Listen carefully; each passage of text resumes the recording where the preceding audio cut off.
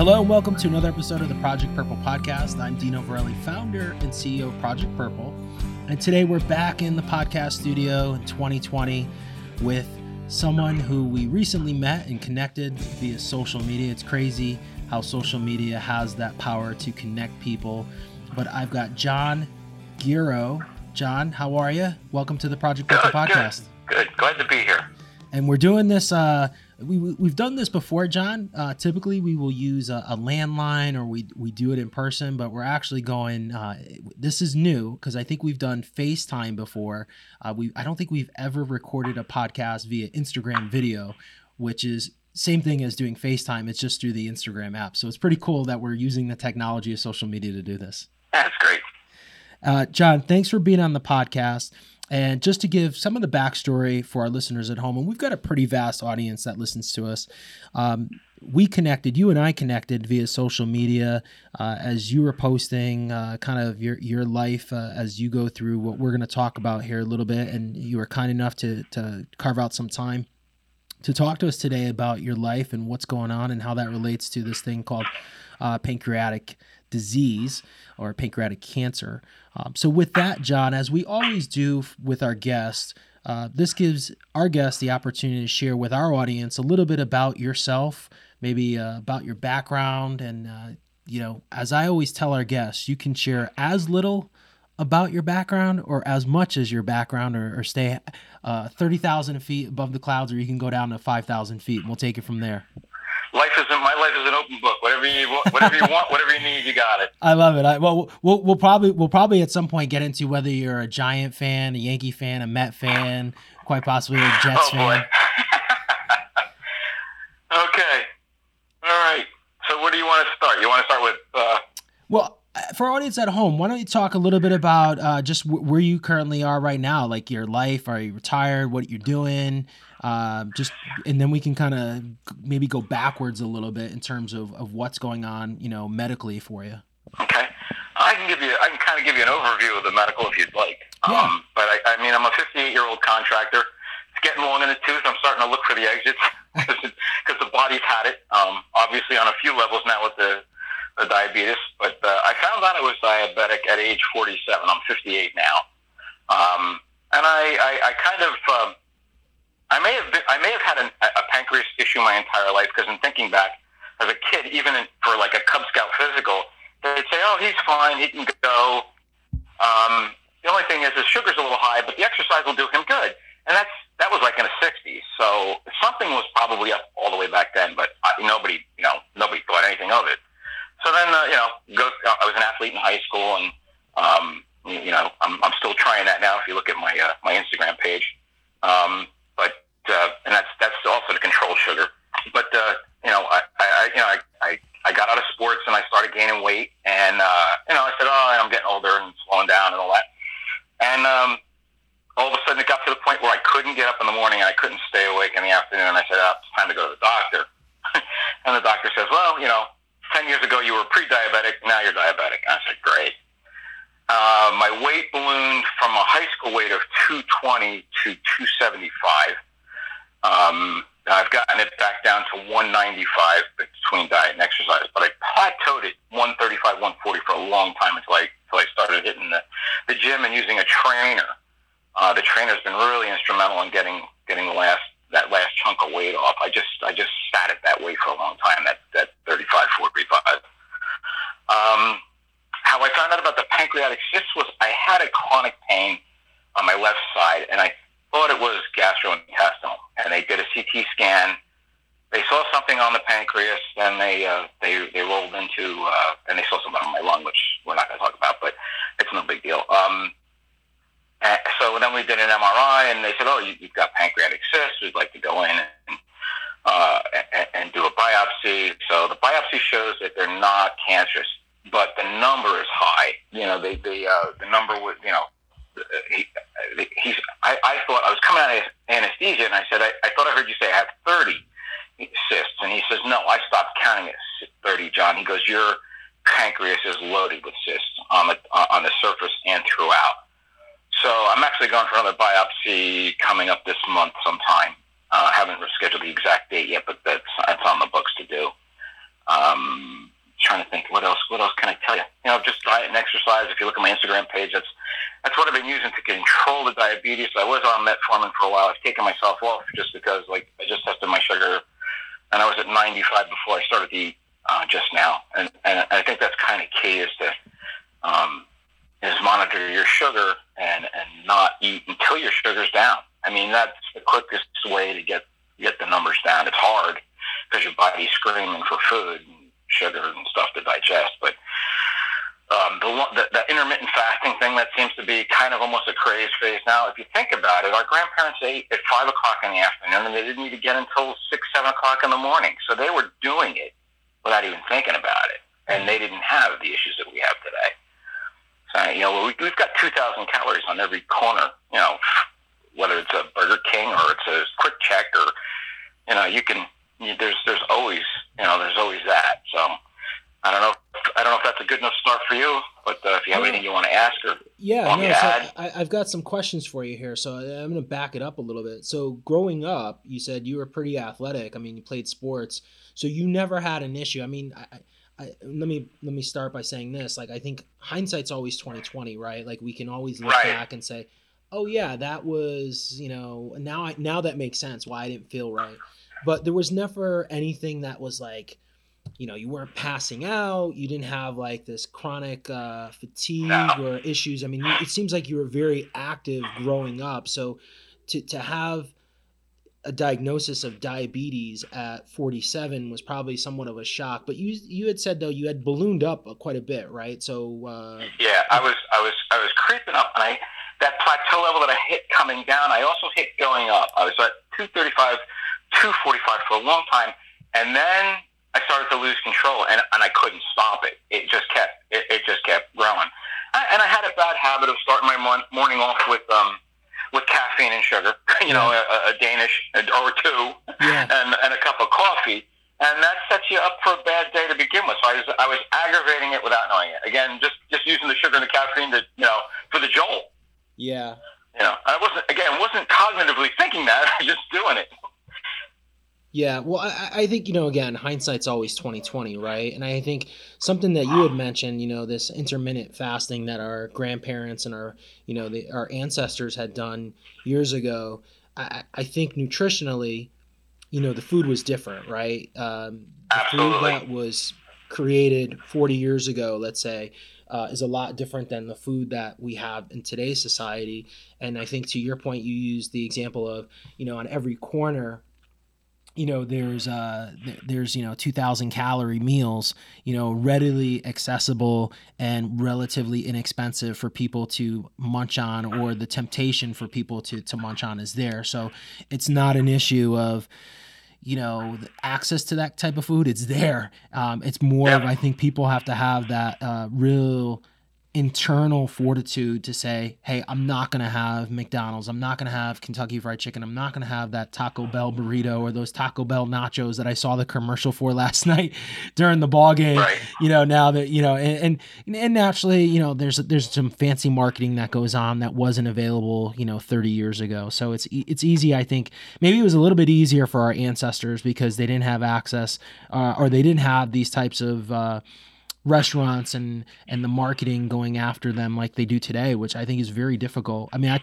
travel a ton, and I think it's you have to be very conscious about eating smart when you travel, because the temptation to just grab a Danish or grab, a breakfast burrito is so easy. That's, 3,000 calories right there in breakfast. Yep. And that just sets your body up in such, for disaster. It just does. You start, if you have any candida in your intestinal tract, it just fires it up, and then it's like it asks for more once the sugar's gone, and you just get into a cycle. It's staying away from sugar and carbs is crucial. My diet consists pretty much of meat and some sort of proteins, vegetables and fruit, and I've replaced ice cream with frozen fruit. The bags you get out of the freezer section of the grocery store. I do not eat processed food. I just don't anymore. I wish my wife was on board, but she's not. So I have to still get by the refrigerator when she's got a half a gallon of ice cream in there. But the pain and and the setup for the next day. If I have ice cream before bed, forget it. It's just not worth it anymore. I've gotten to the point where my body just lets me have it. So that's probably a good thing. And as much as it's painful, it just kind of it makes you not eat the wrong things because you know that you're going to pay the price. Yeah. Now, did you, staying with kind of the track here, so you were diagnosed diabetic at 47. So did that was really kind of the impetus to change this lifestyle, John, at that point? Or were you doing some things before? I had a type 1 diabetic friend who died at 29, and they whittled him away like cordwood. So when they told me I was diabetic, I freaked out. I mean, I dropped the first 40 pounds in a heartbeat. I mean, I dropped those first 40 pounds in probably 6 months, just out of sheer fear. Just by changing your lifestyle or diet or both? Diet and the metformin, but again, it's been chronic diet changes. I mean, things that you would think wouldn't spike your sugar do, like peanut butter. Peanut butter spikes my blood sugar because the fact that it's organic. Organic stuff that's ground up is probably not the same as like Skippy or Jif or any of the same, or your store brand. It's the oils in it and everything's broken down to the point where your body can just turn it into sugar too quick. And that's just me. Maybe other people can get away with peanut butter that's off the store, that's brand name and that kind of stuff, but I can't. And I've learned that just by testing. You eat it and you're like, why is my sugar up? What are they different? Yeah. So again, after 11 years of this, you kind of get to know what you can get away with and what you can't. Yeah, a little bit by trial by error, right? Like kind of figuring out. Yeah. But I'm sure that's kind of somewhat frustrating over 11 years to try to still, I'm sure with some of the foods and the changes I know from talking to people, we just mentioned before about what our ancestors had, but I know even like peanut butter. I know for a fact, like cereal, not that we're advocating for anyone to eat cereal, but I know that cereal, like the formula for Cheerios has changed dramatically from where it was 10 years ago. Oh yeah. So absolutely. And that's where we I guess if there's people listening, when we talk about nutrition, I think it's really critical to understand what you are ingesting in terms of ingredients and how that affects your body. And a lot of that is trial by error, like you've said, but it also, I would imagine, be somewhat frustrating because with those changes, potentially, could affect the way you feel, as you said, like with ice cream and stuff like that. So it's gotta be very frustrating, I would imagine, making sure that what you are ingesting truly is what it is saying on label or on the back of the label, Yeah. Well, again, anything that has an ingredient that I don't know, that came out of a laboratory, I just won't eat it. My wife will open up a box of like, they look for New Year's Eve, hors d'oeuvres and that kind of stuff. Yeah. And I'm like, but this, God, you learn so much. Like, anything that is not, that your body doesn't recognize as food is a lot of times is not eliminated. It can be encapsulated in fat and stuck around your internal organs. It doesn't know what to do with it. But that's its way of protecting your most important organs. And when we're running around with belly fat, and we wonder why. Well, a lot of it is the fact that our bodies don't know what to do with some of the things that maybe the FDA says is okay to put in your French fries that you get out of the frozen food. Because there's all the sprays and stuff that go on. I just stay away from it. If I'm going to have a potato, well, even though I shouldn't, I have a potato. I mean, I can get away with a sweet potato here and there. But it'll be a sweet potato. It won't be curly fries out of a fryer, somewhere. Just not. Well, it's a sacrifice of being healthy though, and feeling really good. I wanted to fast forward. Now you said you get diagnosed with diabetes, and is that a type 2 diabetes, John? Yes. Okay. So type 2, because I know that there's, recently, and I say recently, for our listeners at home may have heard this on our previous podcast. If they listen to our podcast, we've had some doctors and clinicians on, and, there's this new subset of diabetics. And I don't know if you've heard of this, John. Maybe you have, maybe you haven't, but it's called type 3 diabetes. And what that is I've not heard of that. Yeah. So it's kind of fascinating. Over the last couple of years, it's late onset. So people who are over 40, that have never had an issue, but for whatever reason get diabetes. And the other caveat is there's typically not a weight issue involved. So these are people that are relatively in good shape, don't necessarily have a high BMI, which, investigators and researchers and clinicians usually look at, but for some reason get diabetes late in life. Some people do have higher BMIs, and sometimes, that can be controlled naturally with weight control. And I know I've talked to people, friends that have, become diabetic and just have changed. Like you said, you make some really major lifestyle changes to get your life back in order, or your diet back in order, and then come off medications, and then eventually some of them do come off being diabetic. But there's this new onset, or I should say new classification, which they're calling like type 3 diabetics. So you get that at 47, and then when does the pain start to begin? Because you said you had like chronic pain, and it was just kind of this. The funny thing about the pain is that I probably had it for 15 years. It never would completely go away. Most of the time it was in the background. It wasn't too bad. It didn't annoy me. And then it started to get worse. It would flare up and it ended up being something that my chiropractor got rid of. It was a nerve. And unfortunately fortunately or unfortunately, that was what got me to go for the CT scan, because I thought I had an intestinal problem. Because the pain would actually wrap around my left side and kind of sometimes would head towards the groin. I'm going, what the heck is up with this? And I was having digestive issues to go, that kind of will go along with having a messed up pancreas. So it was kind of it was a fluke. It was just, again, I don't know if it was a lucky thing or not. I mean, I always tell people the warning shot across my bow was at 47. I was in trouble. I was going to check out on my family early if I had kept doing what I was doing. I knew it.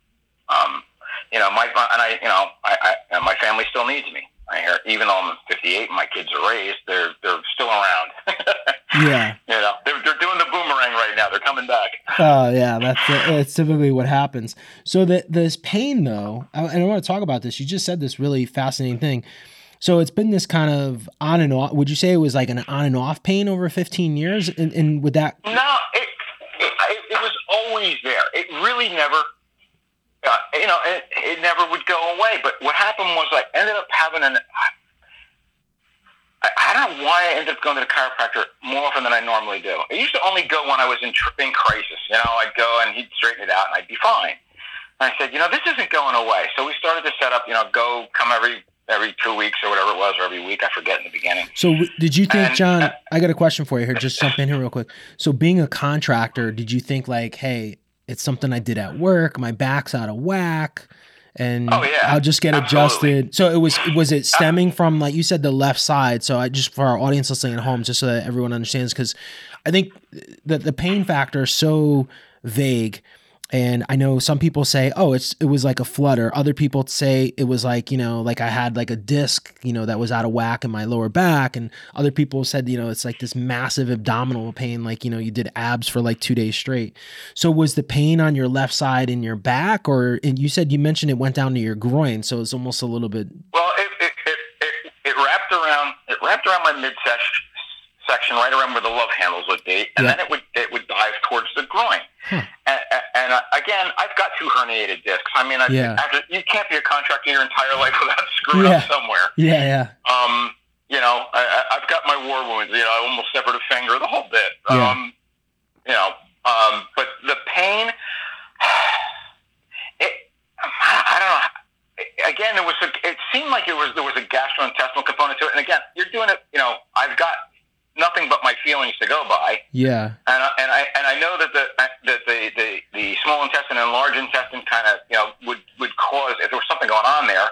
I've had a colonoscopy. I've got diverticulosis, not colitis, which is pockets, I think, in the large intestine. And again, I don't know how severe it is. You get older, all these things start happening. You start to feel like a train wreck. Well, I swear, I'll hold my hand up. I'm not a hypochondriac. No, but I was always the tough guy, and now all of a sudden it's like, what the heck is happening to me? Well, statistically, as you get older, I mean, I'm not trying to be disrespectful here, John, and I'm sure you know this. As you get older, naturally disease, is part of life. I think I saw a statistic. If you live to age 80, the odds of you having a cancer or heart disease are like 90%. That like by age 80, if you haven't been sick, the odds are pretty stacked against you that the next 5 years or life beyond age 80 is gonna you're gonna have some form of illness, and a lot of that, I think, honestly, is lifestyle and diet. Now it's just like, as we said, like what people are ingesting plays a big part in what's going on. So I think it's something. Naturally, as you get older, back on point, you are going to have ailments and you're going to have, illnesses that creep in there. But I think the one thing, and I heard you say this just now, is that you knew something was up and something didn't feel right, like, GI wise. And I think that's the most important thing, I think, for listeners at home. And we've talked to a lot of people that have gone down, the road of not feeling well, knowing something's not right. And unfortunately, you have to advocate for yourself, right? And that sounds like you have to be your own. I just had to manage 3 doctors, for blood work and what I'm setting up this month, and they don't talk to each other, and they're in the same. It's a place called Summit Medical Group, and they're all in the same group. You would think that they would look at each other's stuff and what but I have to remind them. I said, of what each other's doing and what each other has discovered. So I've got to thank God they've got this thing called a patient portal where you can look at your test results and stuff. And if I got a question, I go online. I don't know what this means, so you go online and you try to figure out what this result means. And it's really kind of sad that everyone is such a specialist and they don't look at the whole picture. So you've got to do that for yourself, and you may have to relay it to, if you're dealing with more than one doctor, you may have to relay it to the other doctor, from one doctor to another, or say, hey, look, you got to look at this result. Yeah, I think we live in a great country where we have access to really good systems, doctors, physicians, clinicians. But it's also frustrating in the fact that we have to be our biggest advocates, right? Because no one gives you anything. And like you said, a lot of times the left is not talking to the right. And sometimes you really have to push people to come together, unfortunately, in today's system here in the United States. It's unfortunate. And I think, and I'm not trying to beat up on the United States. I think that happens in other countries as well, in terms of clinicians not necessarily talking to each other. And I think what happens, I guess, people just get siloed, and sometimes they don't think necessarily outside the box to figure out how to communicate. I know there's some systems that try to do it better than others, and unfortunately, we don't have universal health care in the United States, so it's not, what's great at one facility is not brought across the broad spectrum of medical care. So it's frustrating. Going back to your pain, though, John. So this pain was kind of going on for quite some time, and then what was kind of the tipping point to say, all right, I gotta have this CT? Was it more of just the duration, or was it more just like it just got so painful? The intensity. Yeah. The intensity went up. It kind of spiked at the time I went for that CT scan, and the frequency. I mean, for most of the time in the background, it wasn't debilitating. I was able to go to work. You say, okay, I'm getting older, whatever, and you just kind of live with it. And then it was getting to the point where. And I was wondering, is it food? Did it seem like, sometimes it seemed like fatty foods, again, that would be a pancreas thing, might have spiked it. And so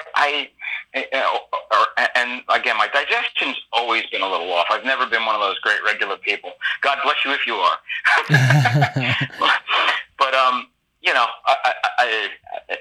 it just got to the point where I needed something checked. And I just figured GI was where it was. If it wasn't, I never thought it was probably a pinched nerve, that it just gotten worse over time. There's something in my back. I'm a tile guy, so I'm used to lifting cement and tile and, carrying it up flights of stairs and all that kind of stuff. So, again, it's just a lot of that. I thought it was just wear and tear, but, which is what it ended up being. Well, I think, as I said before, you know your body best. And I can't stress this more because I think we've had so many people on this podcast that have become their biggest advocates. And that's how they found out that something's not right, And I think it's easy, I think, with the way that society in the United States is, to say, hey, I'm a contractor, I lifted cement. It's probably just that, right? It's easy to just say that, and it's just wear and tear over, 40 or 30 something years of being on the job. But, if something's not right, go get it checked out. So you go get checked out, they do the CT scan, and then they come back and tell you, like, hey, your pancreas is loaded with these cysts. Now, I assume from hearing you speak, they probably did they call an FNA, like a fine needle aspiration, where they go in, for our listeners at home, it's through an EUS. So you're unconscious, and then they kind of needle biopsy basically those cysts to pull out. For the fluid. They take out the cyst fluid. Yep. So the cyst fluid's been negative in terms of any cancerous cells or anything along those lines from what they've so far. So when was that done, John? Time-wise? A year ago. The first time was a year ago. This was 12 months, and 2 MRIs. So the second MRI showed no change really in the cysts. And again, I do other things that I hope are going to mitigate the cyst thing, because I asked them, where did they come from? How come I have them? We don't know. I said, well, can I get rid of them? No. I said, so why are we doing any of this? Well, if they become cancerous, then we're going to do something. So they really don't want to. They don't really want to operate on your pancreas unless they have to, and I guess that makes sense. Consider it is, and you start doing your research, and you say, oh gosh, God gave us 2 kidneys. I don't know why He only gave us 1 pancreas, because I probably could have used the second one. True. It's kind of frustrating. I went to Purdue University. I had ag students and veterinary student friends, and they were messing around, with diabetes and all the stuff that goes along with the pancreas back, that was 35 years ago already. And I feel like for some reason they really haven't made a whole lot of progress. And I don't know why. I don't know why this organ is so difficult. I don't know. I mean, it controls hormones, it controls enzymes. You guys know that. I mean, it's so important, and yet so little seems to be known or able to be fixed. There's a lot going on. I think there's still a mountain to climb to understand, the pancreas as a whole. I will tell you this. I do know from the standpoint of why don't we know more about these cysts, the disease, pancreatitis, diabetes. I mean, there's a lot of work that's done in diabetes. So you would think like, hey, we would get better at that. And I think we have. I think for diabetes out there, I think it's become more manageable. I think we understand it. And I think medications have gotten better. I know there's been, in the last, year, unfortunately, I know insulin costs have gone up pretty dramatically. And that's, I think, just a supply and demand issue, or maybe it's just, free commerce. And, we're here in the United States where, you have the ability of some of these companies to charge an exorbitant amount of money for these medications. But to go back to the pancreas, there we go. I think the challenging part is that we just don't know enough, and there just hasn't been enough money in research over the last, couple decades to understand the disease and understand the organ itself. It is a pretty complex organ, as you know. I mean, it controls a ton of functions daily that are vital. And so I think the one thing that is really challenging is that it is such a multifunctional organ. And the other challenging part is that it kind of is a duct or a central artery for a lot of those internal organs. You've got the bile duct, you've got the liver, you got the intestines. So it's not like a kidney, which is just kind of standalone that can just be removed and, you can live without a kidney. You got another one, right? So, so I think it becomes it's a very complex superhighway, I guess is probably the best analogy to use, that, I think science still doesn't understand fully, like, what it does, in terms of, these issues that arise with cysts and with the disease and cancer and pancreatitis. The one thing I would say, there is a lot happening. So I hope the next, 5 to 10 years, there's this dramatic increase in knowledge and science, and hopefully that will happen sooner than later. I say 5 to 10 years, maybe it'll happen in 2 to 3 years. I mean, there's groups like ours, and there's so many other groups that are really passionate about this disease and about this organ. So I think you're going to see a lot of advances, hopefully in the next couple years, that will hopefully allow folks like yourself a better understanding of why this happens, and also options moving forward to live a productive and, a healthy life, with that. I've got a question for you related to this, and in this whole kind of 2-year journey here, because the cyst thing is fairly new. When you were diagnosed with having these cysts, did you have pancreatitis? Were you ever diagnosed with pancreatitis through the journey? No. Okay, so never had it about pancreatitis. But I believe I believe I have it. I mean, just because I know it gets inflamed when I do certain things, I can feel it. So whether they want to give me a diagnosis at this point, it really doesn't matter. They're keyed in on the cysts, and that's fine. Yeah. So we're just dealing with that. We're just really monitoring it because there's really no dealing with it. No, that's all you can do is monitor it right now, unfortunately, for like cysts. But the other thing that I wanted to bring up, and I know we talked a little bit about this, and I know there's a family history of pancreas disease. You have a relative who's currently battling pancreatic cancer, but my second cousin. Your second cousin. So is that the only family member in the entire line that's had pancreatic cancer? His brother told me that there's somebody else in the family, but again, we're not really close, which is why I wouldn't even approach him to come on. He's on the other coast. Yeah. So with that though, when you were brought in for these cysts, was there ever a discussion about genetic testing at all? No, none. Okay. None. That might be something you might want to look into as you move forward in this journey, because I know there's a lot going on with genetics. And I ask about the family history because typically when you see certain cancers that run rampant in families and multiple generations, there typically is something, as they say, in the water, but it's in the genes that's passed through the generations of families that potentially could be something that, is not necessarily a reason for your diet or your lifestyle, but unfortunately just the genes you were born with. And that's something that I know from the science standpoint that doctors and clinicians and scientists are trying to understand better.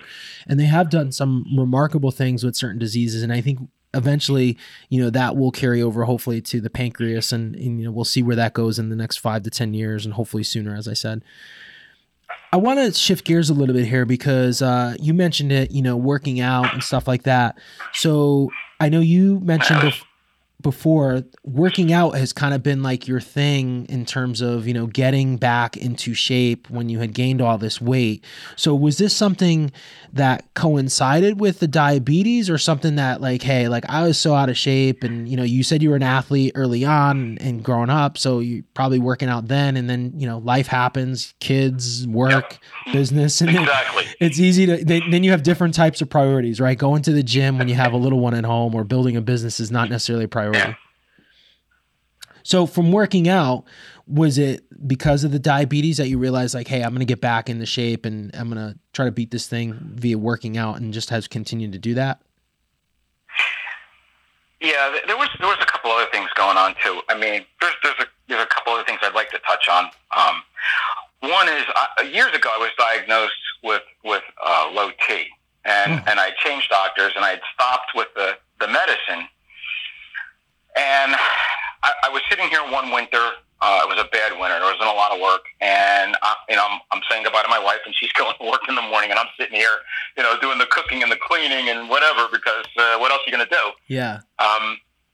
But when I went back to work, my muscles had atrophied so much, so quickly. Wow. I was in literal tears.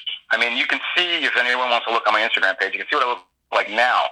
I could not lift the bag of cement, to mix it to do a shower stall floor, and I'm going, I'm in trouble. I've got too many years left that I have to work, and nobody's going to hire me to do much of anything else, and get paid what I get paid when I am working. So that was another issue.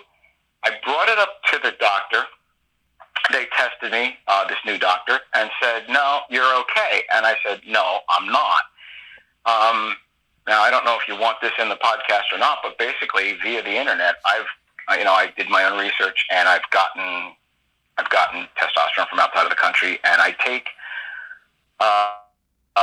basically a replacement type dose. And I'd seen a documentary out of Great Britain, which you cannot find on YouTube anymore. They took it down. But basically, these guys that were diabetic found that diabetes and low T can, a lot of times, they coincide. So when I started taking the testosterone, my sugar, I was struggling at about 150 to 180 in the morning. It was still too high for me, and it dropped 20 points within the first week. Just by adding the testosterone. Just by adding testosterone. Wow. Again, my T number was, again, they keep lowering the bottom of the chart. They've got it now down to around 300, 350. And I think I forget what it is, what the measurement is, but, I think, to be healthy, you need to be between 6 and 1,000.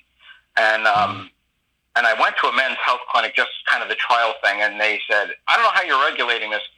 I said, "Look, if it's too high, I get a headache. I know right away." Yeah.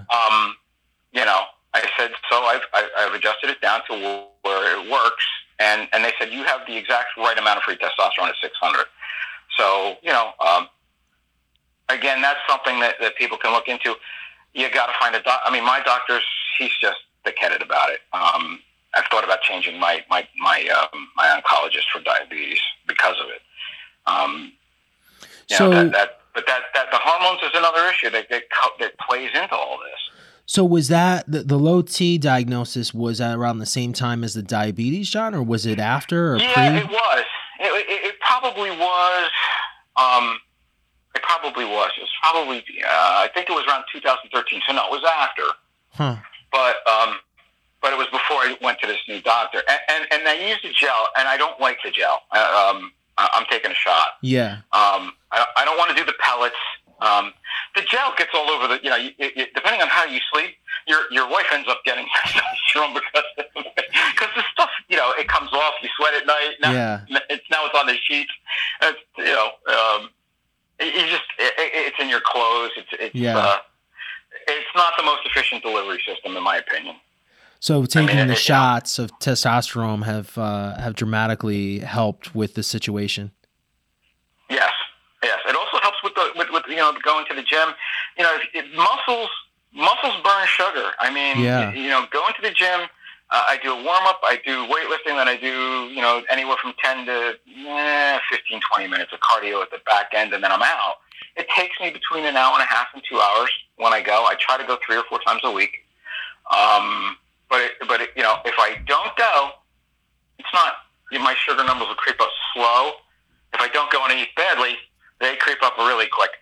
Yeah. But like today, my sugar. This was actually a really good day. It was 95. Usually, I'm in the 110s, 120 in the morning. I usually don't monitor all day because I eat so little, so few things that would spike my sugar. Now I know I don't have to. Yeah. I'll be measuring 4 times a day. But at one time I was measuring 4 times a day. And, 2 hours after you eat, and how did my body react and all that stuff. Well, I basically live the life of a bodybuilder who doesn't eat carbs and sugar. It's fascinating. That's kind of what's worked for me. It's fascinating. I mean, the diet thing and the workout, I mean, we've had people that are battling pancreatic cancer that have become diabetic, that have stuck to working out not probably at the volume, but I think that is so critical, to a healthy lifestyle, and diet does play a big key into all of this, but then having some sort of physical activity is just critical. And we've had people on that have, we had a guy, who was a younger guy. He was in his mid 40s, but he was like a professional bodybuilder, and that bodybuilding experience that he had, and the nutrition and just really aided his fight when he was fighting. And so it's just so critical. And I think that's something, life comes at us, and priorities change. But I think, diet and living a healthy lifestyle by working out, and I guess I'm not saying that everyone has to go join Gold's Gym or Planet Fitness, but do something. And naturally, I think diet is something that is so simple, and it's more choice, in terms of forcing you to. I think it's easy to do, but easier not to do, as I always say. Right? Eating healthy is an easy thing to do, but it's also easier not to. John. I'm going to tell you right now, you win the war on your diet at the grocery store. Yeah. If you don't bring it home, you can't eat it. Correct. If you don't bring home the processed food, the sugary food, the carby food, when 11 o'clock hits and you're walking away from your reruns of Star Trek or whatever you watch, and you're crossing past the refrigerator, there's not a half-gallon ice cream in there to say, hey, look, just a couple spoons. Next thing you know, you've eaten half of it. But yeah, exactly. It's like a crack addict in crack. And for some reason, there's other key things I could tell you, like don't eat late. That's key. I try not to eat after 6 or 7. And I do go for that intermittent fasting. That's really helped quite a bit in getting the numbers down. I could put your guys onto, and just kind of trying to figure out what's going on and how the body works. On YouTube, there's a guy, Dr. Joel Wallach. Uh-huh. He was a veterinarian who became a doctor. And I was on a farm for a while, and I believed what he was saying was true. Is basically, if you run a farm, you don't have health care for cows or sheep or pigs. What you do is you nutrify those animals so they don't get sick. And we had sheep on our farm, and there's a vitamin and mineral package for every animal on the farm except one, and that's the human. If you can't afford to have a flock or a herd of malnourished animals. And this is kind of going to go into my theory about where I really believe cancer comes from. And I think they've known since the 20s. There's a family called the Gershwins. There's the Gershwin Institute in Mexico. And, sometimes they basically said the same thing that I believe, is that if you were trying to mix cement or bake a cake and you left out a key ingredient, what do you have? Crap. You have something that's malformed. You don't have a cake, or you don't have cement that will hold. When you don't have a proper diet, or a diet that includes things that your body shouldn't have, that doesn't recognize, you're introducing something that's going to cause malformed cells. Now, pollution and other things, of course, will play into that. The other main things, and again, Wallach brings this up, is the lack of trace minerals.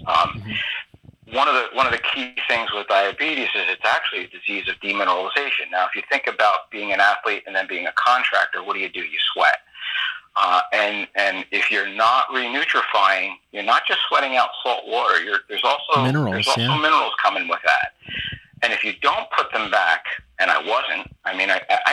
I wasn't for a long time, and all of a sudden you've got a problem. And what it does is it pulls it from your bones.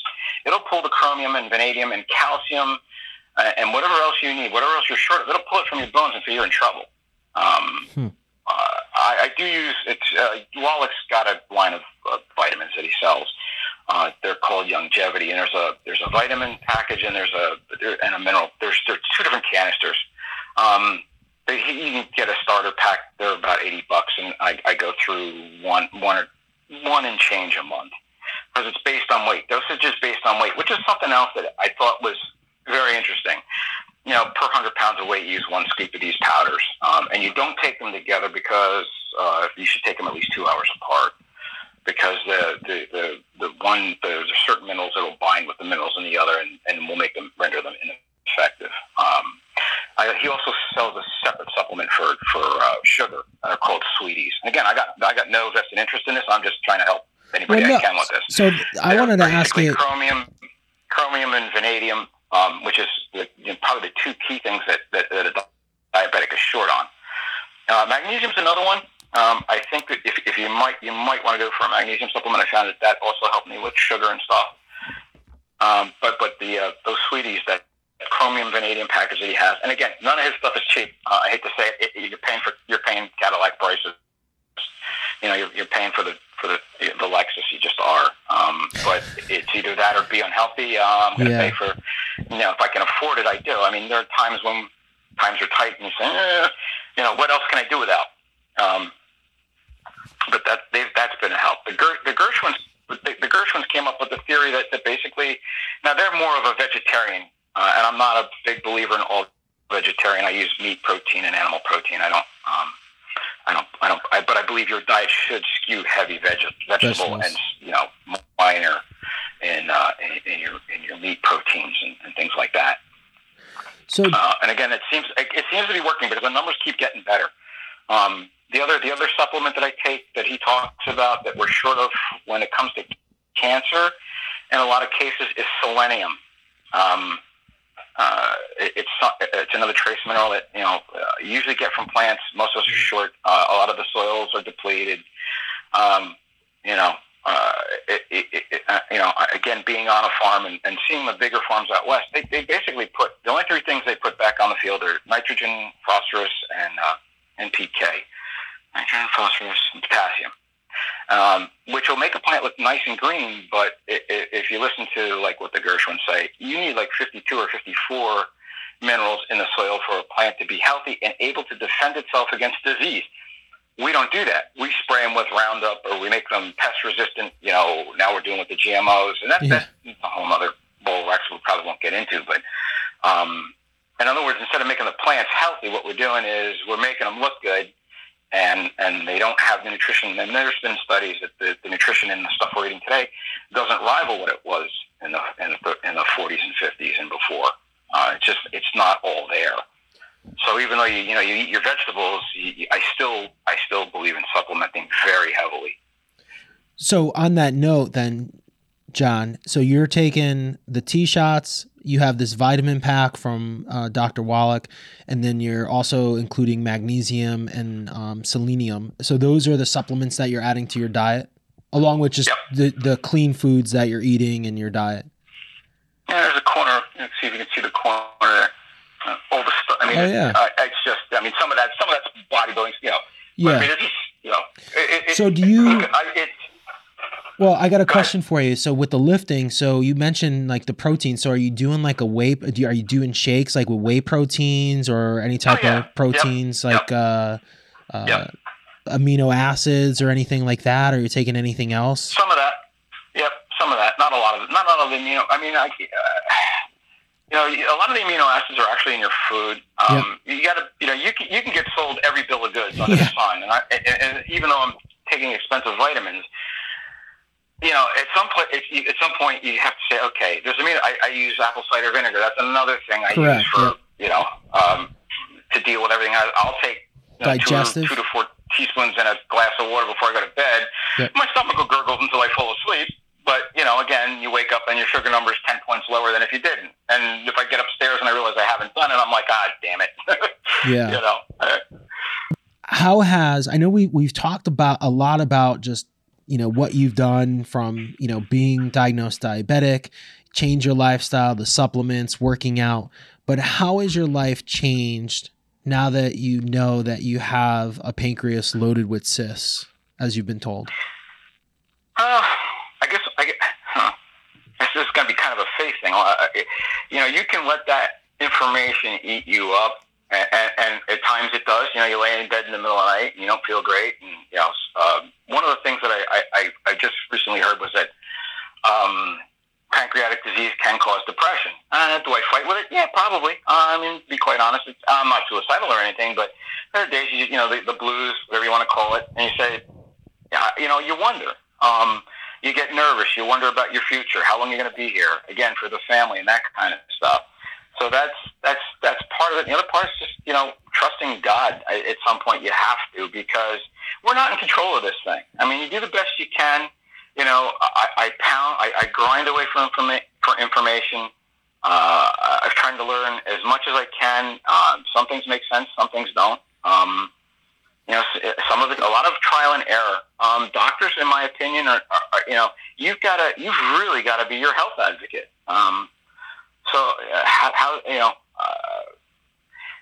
The other thing is probably the whole disease thing has slowed me down. I mean, I remember my father at my age having more energy and able to do more, but again, all you can do is the best you can do. I don't know if I answered your question or not. No, it's your answer. So I think you answered it perfectly, John. And I think, I've been taking notes here the whole time, and I've written a lot down about your story here and your plight and your journey and what you've been through. And I just have to say that, I have something here that just says that you have to be, and you've said this multiple times, your biggest advocate. And when we talk about advocating for oneself, that doesn't necessarily mean, and for our listeners at home, hopefully they see this in this podcast episode, is not just saying, hey, I don't think I feel right, I need further testing, but you have become your biggest advocate in learning and finding out all these vitamins and all these other things that are helping you live the life you live and hopefully beating this thing. So, advocating doesn't mean like speaking up, like, hey, I don't think this is right, but also doing your research. And, I know it's frustrating. Like, these are the things that I think as a whole in a society, like, we wish we just go to the doctor and the doctor gives us all this information, but folks, that's not the way the system is made, unfortunately. Well, there's a couple problems I see with the system. One is I've been told multiple times from multiple sources, most doctors don't get more than 4 hours of nutritional education. That's sad. Yeah. And the other thing is, and God, this is going to sound jaded, but there's no money in healthy people. There's no money in dead people. There's only money in chronically ill. Chronic ill, yeah. Yeah. And unfortunately, that's God, I hate to say, and I don't think our individual doctors think this. I think maybe, God, I hate to say evil corporations because I'm a capitalist at heart, but I mean, do they want us to get better? I mean, the hospital down the road from my house has gotten bigger and glitzier over the course of my lifetime, and I used to work there. Yeah. And you say, this is not a testimony to success. This is a testimony to failure. There's more beds and more sick people and more specialists, and why? Why? Again, Wallach's stuff will clear up a lot of the why, because he talks about why the old timers were living into their 80s and 90s, and we're getting sick. Well, we're getting sick younger and younger. Yeah. And it really is a nutritional thing. I mean, one of the best things he said, and it was true. I mean, it was true of my grandparents. Well, they ate of their own garden. Okay, what do they put in the garden? Well, before manure, heating oil and stuff, they put wood ash in. Yeah. Wood ash has the trace minerals from whatever tree you burned, or whatever. So. And of course, Grandpa would say, if you're going deep sea fishing, bring back the fish heads and the guts, because he was burying all. It didn't matter, seaweed, anything. Yeah. Anything that would decompose and would add to that. And both my grandparents lived to 89, and they were relatively healthy until the last 10 years. So between 70 and 80, they had some maladies, but we're not doing that. I mean, I'm looking at my contractor friends, knees, hips, joint replacements, and I seem to be skating, and I'm a guy who's been on his knees at 275 pounds for years. And somehow I've been able to get by without doing any of that. We're finding cancer in kids. I don't know about you, but I'm 58 years old, and in the 60s, you never heard about a kid dying of cancer. But now, every once in a while, every time, I'm not going to say every time you turn around, but look at St. Jude's Hospital. I mean, it's loaded with kids with cancer. That's a crime. time. That shouldn't be. Yeah, I don't think, I think we've got to get really good at managing all these diseases. I think the long game is to become better at managing it. I don't think we'll ever eliminate it because it's such a big business. I think people that say like, hey, we're going to eliminate all cancers, that's kind of narrow-mindedness or, not necessarily. I'm not saying that. But I think we've got to become. What I am saying is that I really believe that health comes from nutrition, and that's the key. And the more you keep your foot in that, the less time you're going to spend at the doctors.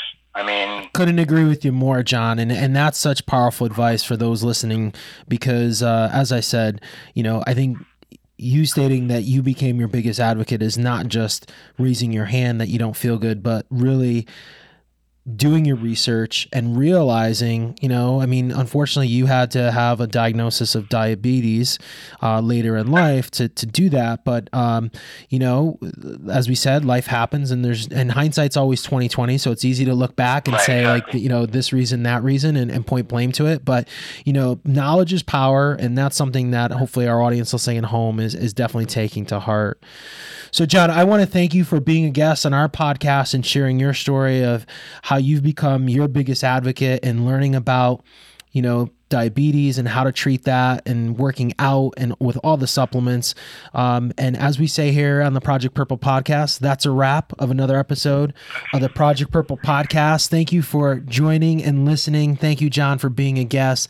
And if you like what you've heard today, please share this episode with friends of this important message of how to be your biggest advocate, how to learn from it, and how to overcome chronic illness and disease. Thanks for listening. Goodbye.